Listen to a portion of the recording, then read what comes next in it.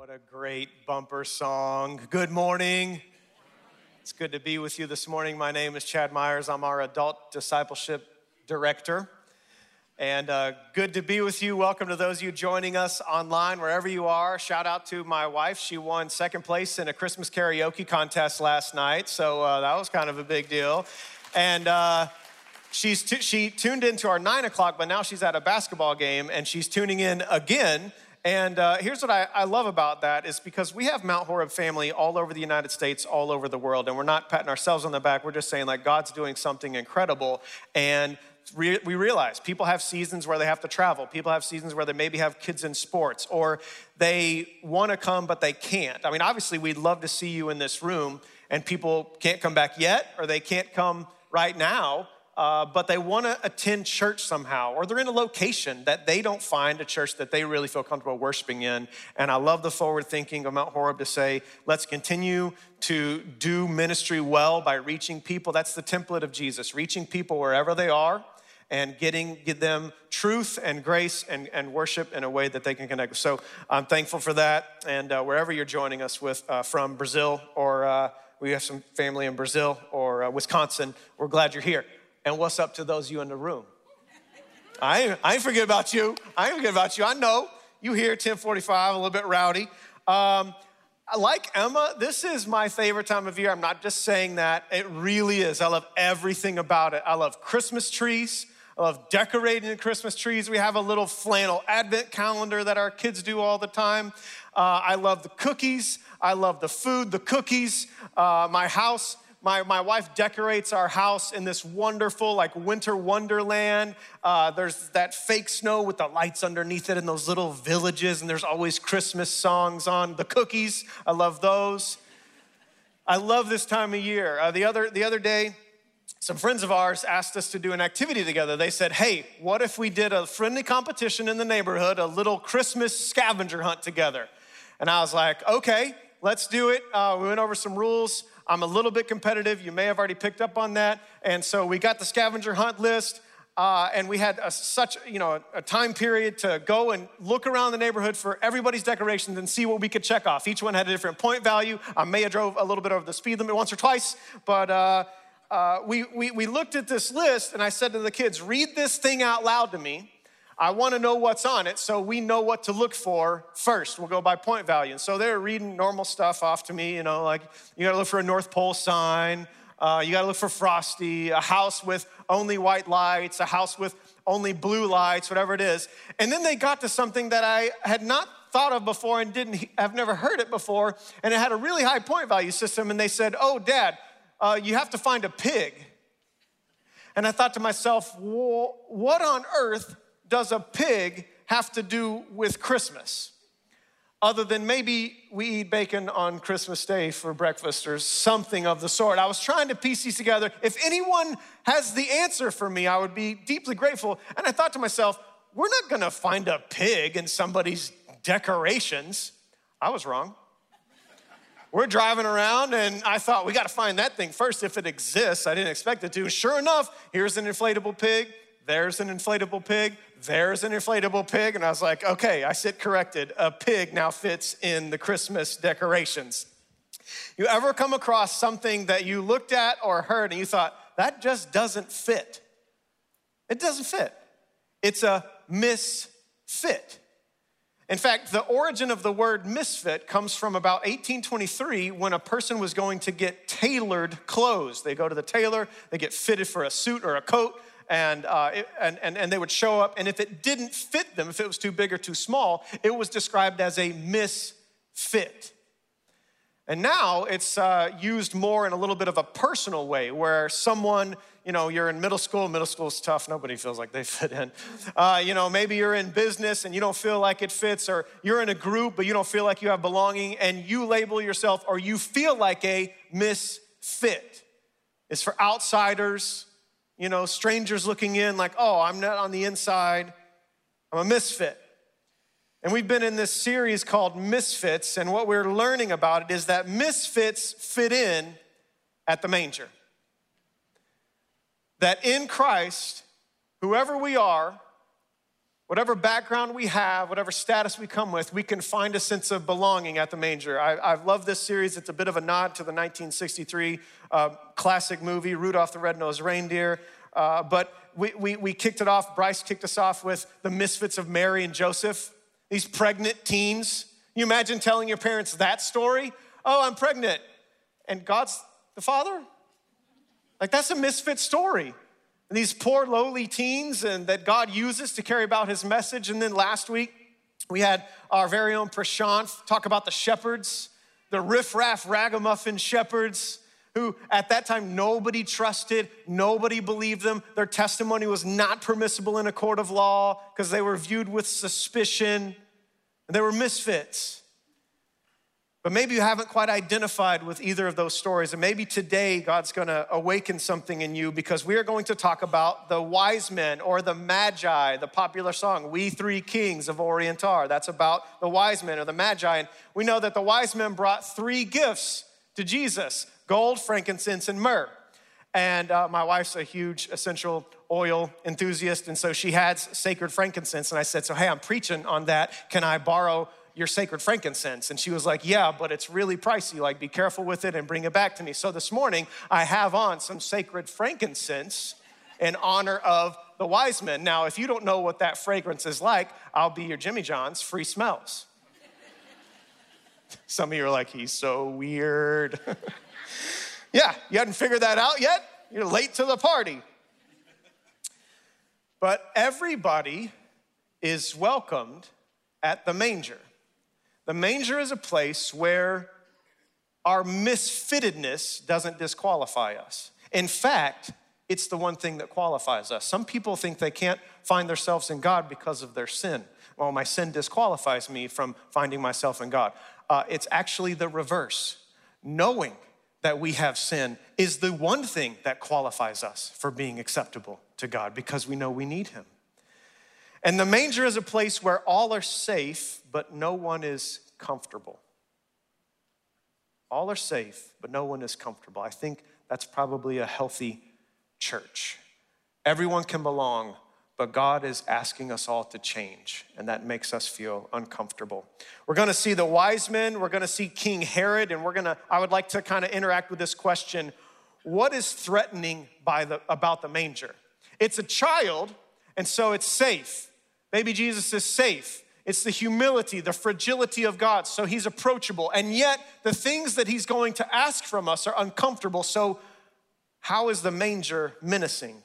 Matthew chapter 2, if you have your Bible, you can follow along. You can follow along on your phone or on the screen. Matthew 2, 1-8 says this: after Jesus was born in Bethlehem in Judea, during the time of King Herod, Magi from the east came to Jerusalem and asked, where is the one who's been born King of the Jews? We saw his star when it rose, and we've come to worship him. When King Herod heard this, he was disturbed, and all Jerusalem with him. When he had called together all the people's chief priests and teachers of the law, he asked them where the Messiah was to be born. In Bethlehem, in Judea, they replied, for this is what the prophet has written. But you, Bethlehem, in the land of Judah, are by no means least among the rulers of Judah. For out of you will come a ruler who will shepherd my people Israel. Then Herod called the Magi secretly and found out from them the exact time the star had appeared. He sent them to Bethlehem and said, go search carefully for the child. As soon as you find him, report to me so that I too may go and worship him. One of the first things that this passage teaches us is that true misfits yield to the monarchy of the manger. True misfits yield to the monarchy of the manger. Says that King Herod heard this question and he was disturbed. What disturbed him about the question, and who is King Herod? King Herod had a father named Antipas, and Antipas was friends with Julius Caesar.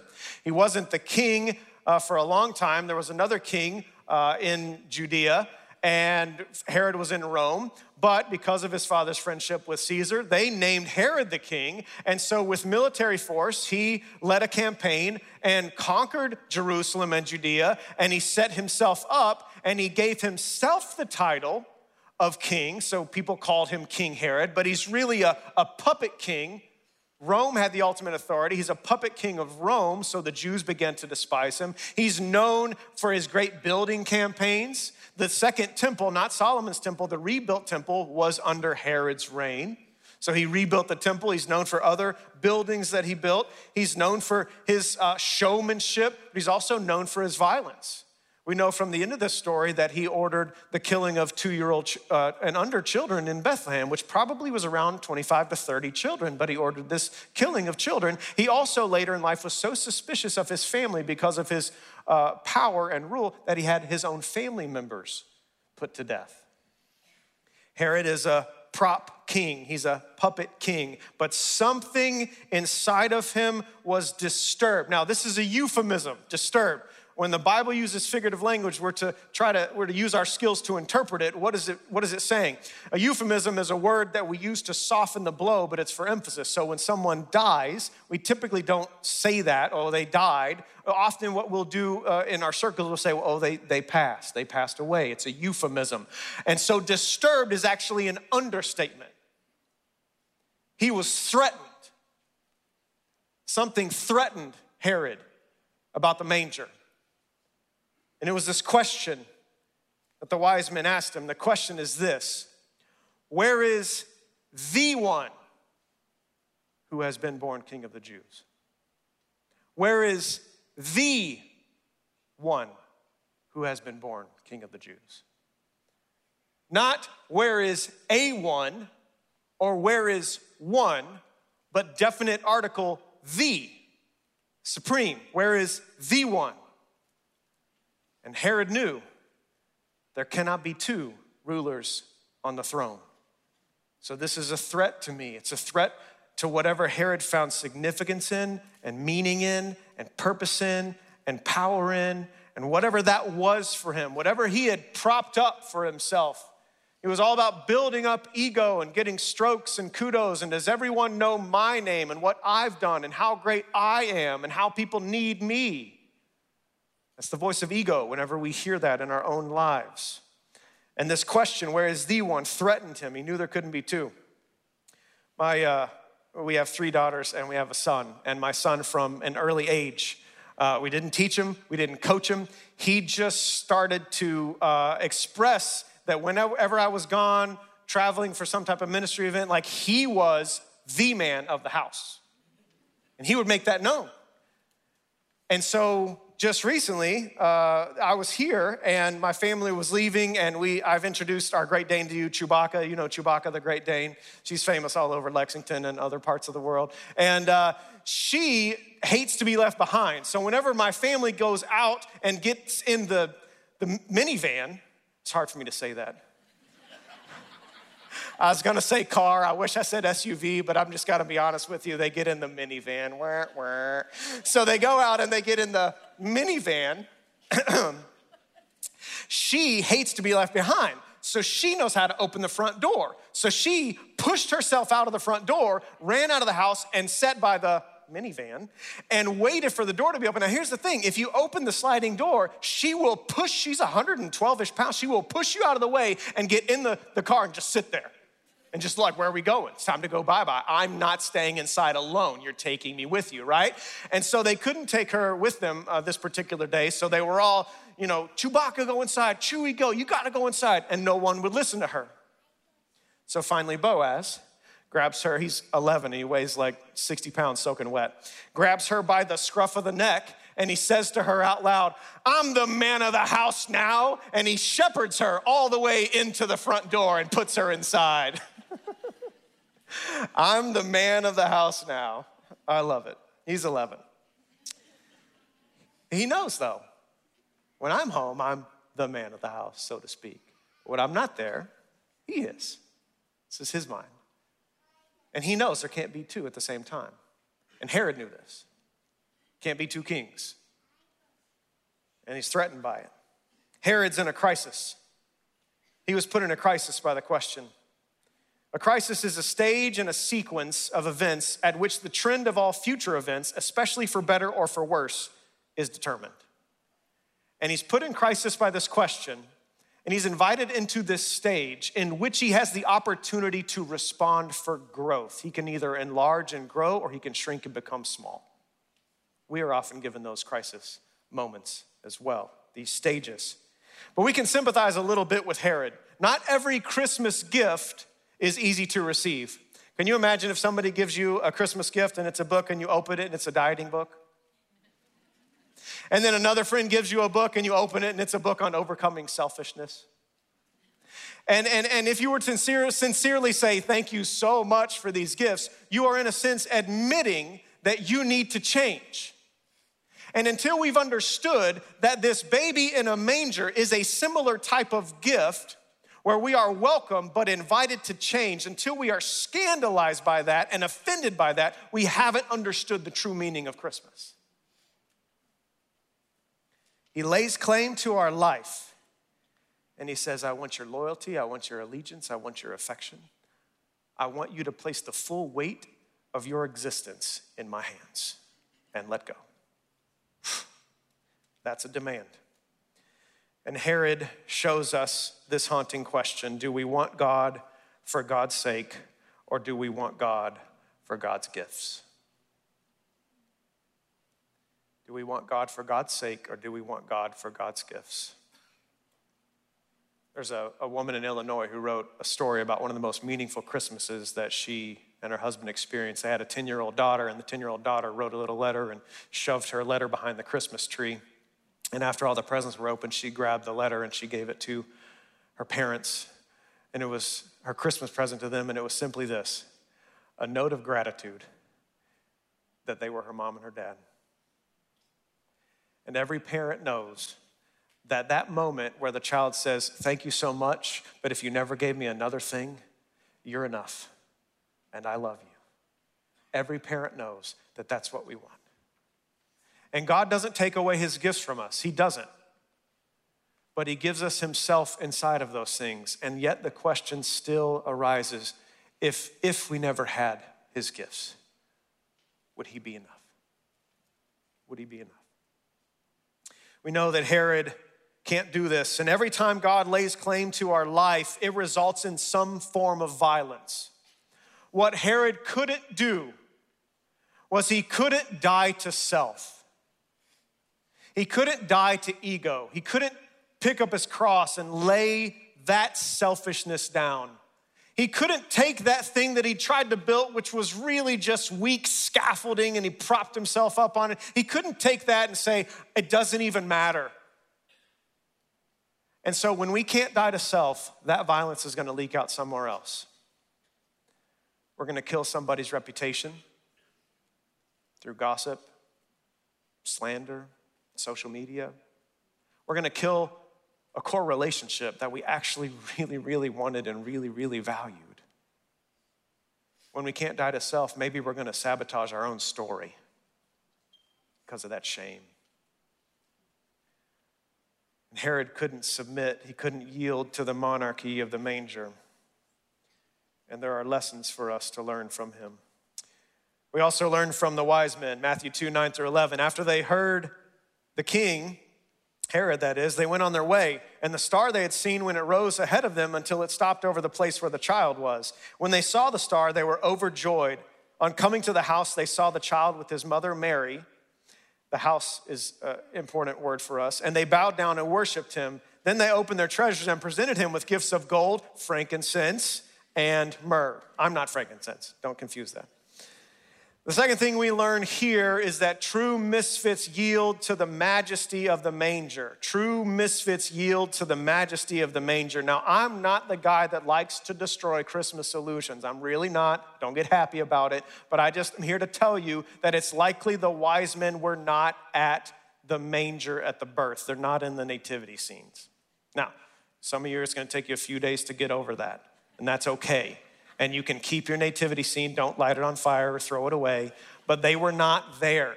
It says that they came to the house. Most scholars think that they probably came about 2 years later. So Jesus is likely 2 years old around, give or take. And they came and they presented him with gifts. But how did they get there, and who were they? What's this star? There's this reference in Numbers 24 that says this: I see him, but not now. I behold him, but not near. A star will come out of Jacob, and a scepter. What's a scepter? It's what a ruler would hold in their right hand. A ruler will rise out of Israel. This vague reference in Numbers 24, hundreds of years ago, this prophecy about a king born in Jerusalem. Now, the wise men were not Jews, they're from the east, but they are putting this together. It's likely that this prophecy had made its way into other wisdom literature and other cultures and other folklore, if you will. And they're studying what's happening, and they're trying to respond with the information that they've been given. Who were the Magi? Magus in the Greek simply means the learned class. They're well educated, white collar, PhDs. They were educated in mathematical calculations, astronomy, astrology, medicinal healings. These were sharp, wealthy people. They were advisors to kings, not necessarily kings themselves. That became later in the Christian tradition. It's not quite there. They're more likely advisors to kings. It's the 20th anniversary of Lord of the Rings Fellowship of the Ring today. So just a little shout out. Think less Theoden, think more Gandalf, right? Advisors to the king. Here's the path you should choose. Here's what's happening. In fact, if you think about Nebuchadnezzar in the book of Daniel, when he had a troubling dream, he called all of his advisors together to see if they could interpret it for him. He called his wise men, his magi, together, his advisors.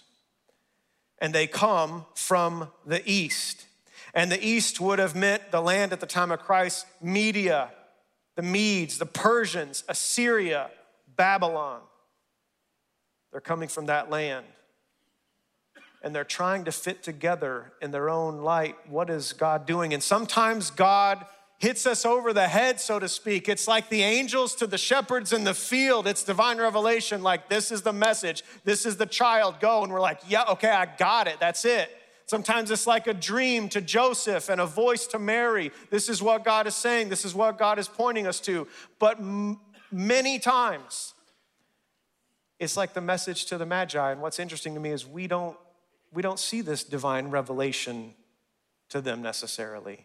We see them scanning the horizon, searching books, piecing things together, watching TED Talks, trying to figure out what is God doing? He's putting something here and we need to follow this. We need to pay attention to it and we just need to take the next step.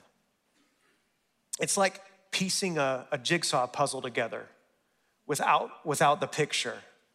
You have some puzzle pieces in your hand and you've been wondering what God has been doing and you know they reflect something larger and you don't quite know what it is because you can't see the full picture, but all you need to know is how does it fit right now? I was out on my front yard just a few months ago. I've been waiting to tell this story. I've been sitting on it for a while and I've been like, it's gotta fit though. It's gotta fit really good. This is Mount Horeb. It can't be cheap preaching. There's no cheap preaching in Mount Horeb. It's gotta be good. And yes, I've always had a running commentary on my own message, so if you're wondering. I was standing out in my front yard and it's dusk. This guy comes walking by and he's walking his dogs and he looks at me and he says, do you know the history of your house? And I said, no, sir, I don't. He's gonna tell me. He says, yeah, a bank robber used to live there. And the first thing I thought was, we need to pray over this house. Like, who else knows what's gone on in this house? If bank robbing is a full-time job, like, who knows what they do in their spare time? Like, it could be like the kitten killer bank robber type thing. So we're gonna pray over the house. We're gonna anoint the house. We're gonna get any bad vibes and bad spirits out of this house. My very second thought, a millisecond after that one was, maybe there's money stashed away in the house. You thought it too. So we went looking. Still have places to check. But I had this message. Now, I don't know if this guy was right. He may not know anything. He may just say, oh, I've heard this and I've heard this and I've heard this. But he'd be given this little piece of the puzzle, right? It was enough to intrigue me. I'm not tearing down my walls yet, but it was enough to intrigue me. And then we get this piece of mail. And my wife opens this piece of mail. And sure enough, it's from the jail. And it's a bill. He owes them money. So then I thought, here's another piece of the puzzle. This is a legit thing, right? There was a bank robber that lived in this house. And I had confirmation of the earlier evidence, which has prompted me to further action. But you see how this is how this works. And this is encouraging because this is how God reaches misfits. We get a little piece of the puzzle. We get a little bit of message. We're not sure. We're not sure if we can trust it or not, but we investigate it and we wait and we pray. You know, maybe you prayed, maybe you started to pray recently you've never prayed before.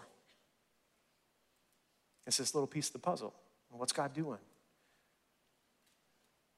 Maybe that prayer, you can pray for 6 months and then it leads to, I want to go a little bit further. I want to go pick up a Bible, or I want to go pick up a devotional book. And then you get that and you start to read every once in a while, once a week, 5 minutes. And it's this next piece of the puzzle and you're starting to put it together and you're starting to piece it together. And you start to feel like, this is what God's doing. This is where God's leading. This is how God's showing me. And then maybe it's a neighbor or a friend, not the obnoxious type of Christian, but like the normal one, like you can relate to them. And they're like, people. And maybe they invite you to church and you think, well, I'll watch online. And you watch online for 6 months to a year. And then you think, okay, well, maybe I'll go in person.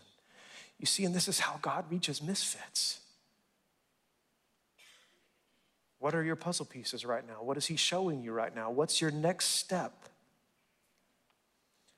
And will we enlarge and grow, or will we shrink? Isaiah 60 says this. What is the significance of the gifts? Hold on with me until I get to verse 6. I love this passage. Arise, shine, for your light has come, and the glory of the Lord rises upon you. See, darkness covers the earth, and thick darkness is over the people. So remember, there's this theme of light and darkness in Isaiah. Remember Isaiah 9, it's often read during Christmas services.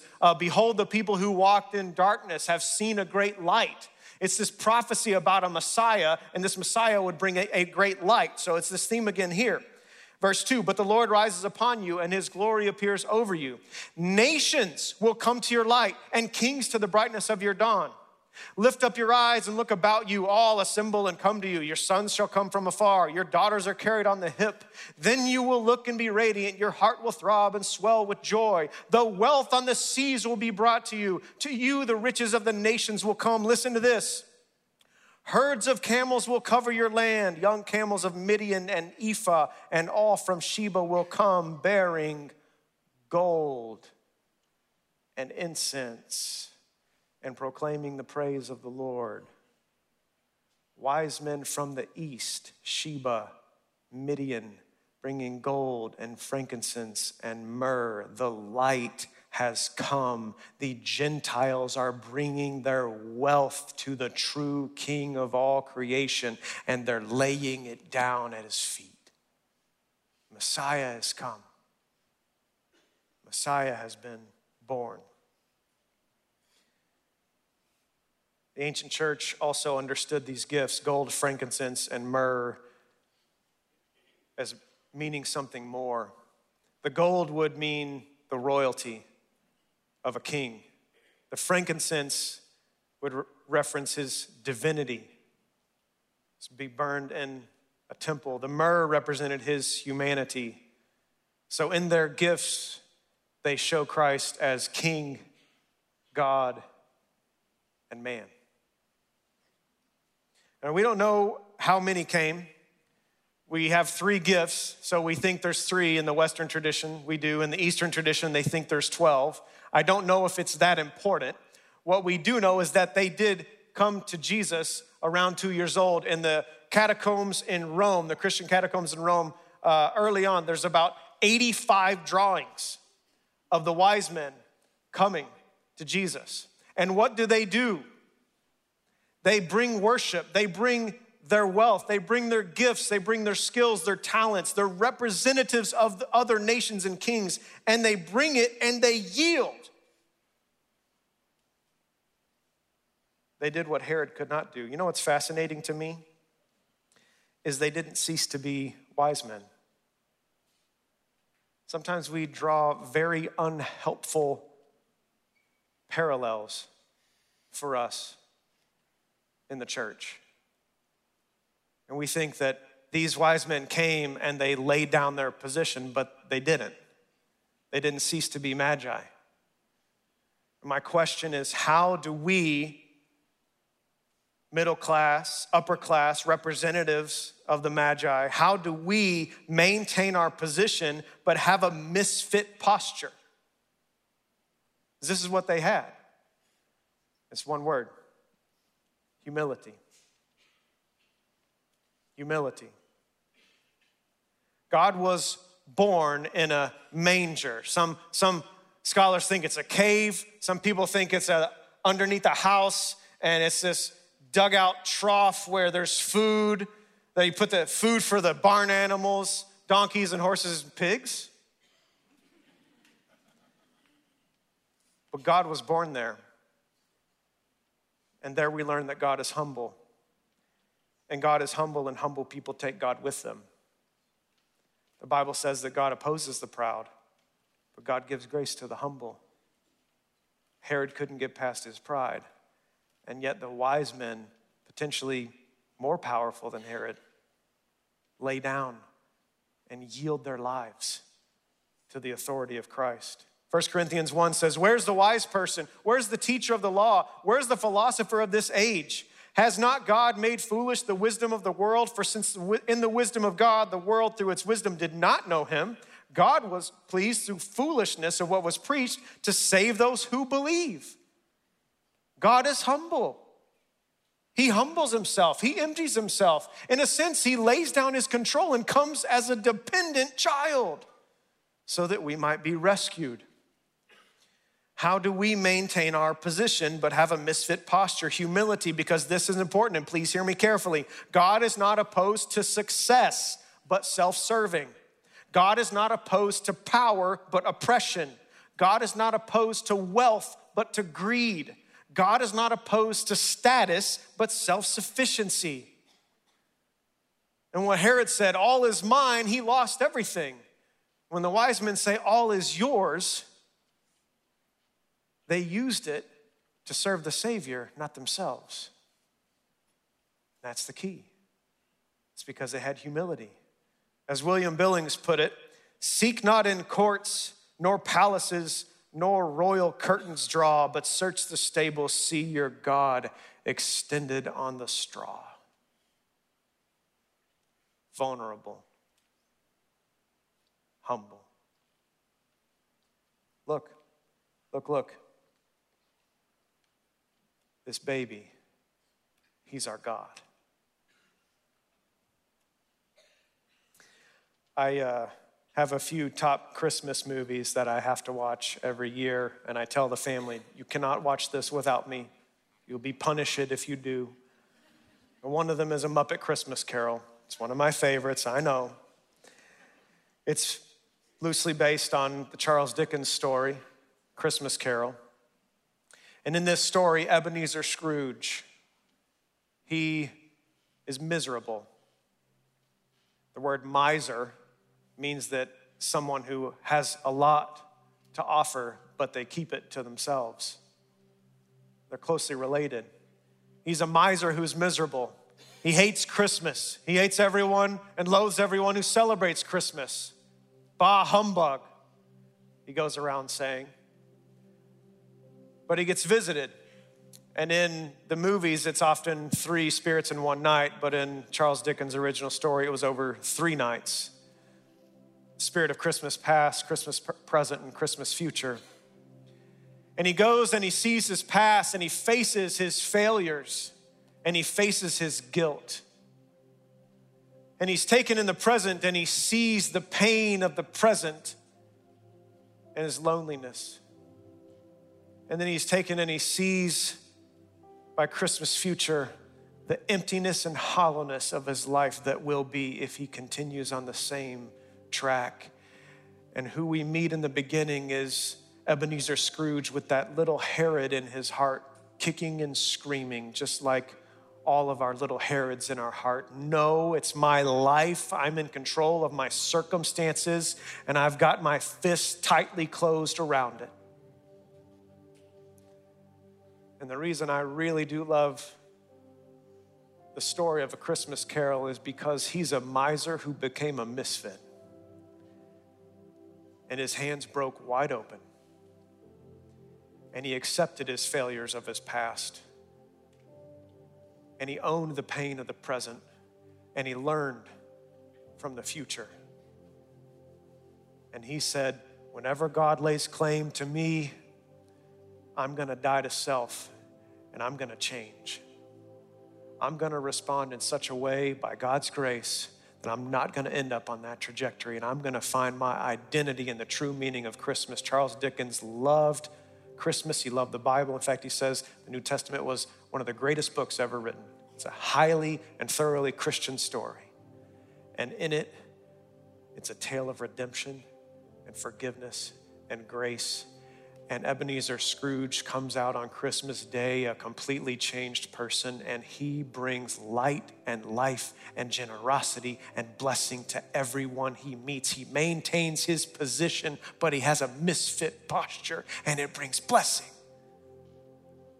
to his family and to others around him. May the Christmas story this year have the same effect in our hearts. And may we die to self so that we don't bring violence to anyone else around us. And may we bring the light of Christ and bless those around us. Let's pray. Father, we're so humbled by your truth. We're so humbled by your words. We're so humbled of all the different people represented that we find at the manger. And we know that you are the safest person we could ever be in a relationship with. We don't have to perform to get your approval. When we don't perform, we don't get your despise because you love us unconditionally in Christ. And we could never do anything to make you love us more. We could never do anything to make you love us less. You will never betray us, forsake us, manipulate us, use us, abuse us. And so you're safe. But that's not all you are. You lay claim to our whole self, our whole heart, and we can't just have a little bit of you on the side. You say, I want it all. Help us. We cannot give humility to ourselves. You have to give that to us, and so we pray for it. And this year, this week, may we really get the advent of Christ and make space for you in our hearts. We pray this in Christ's name. Amen.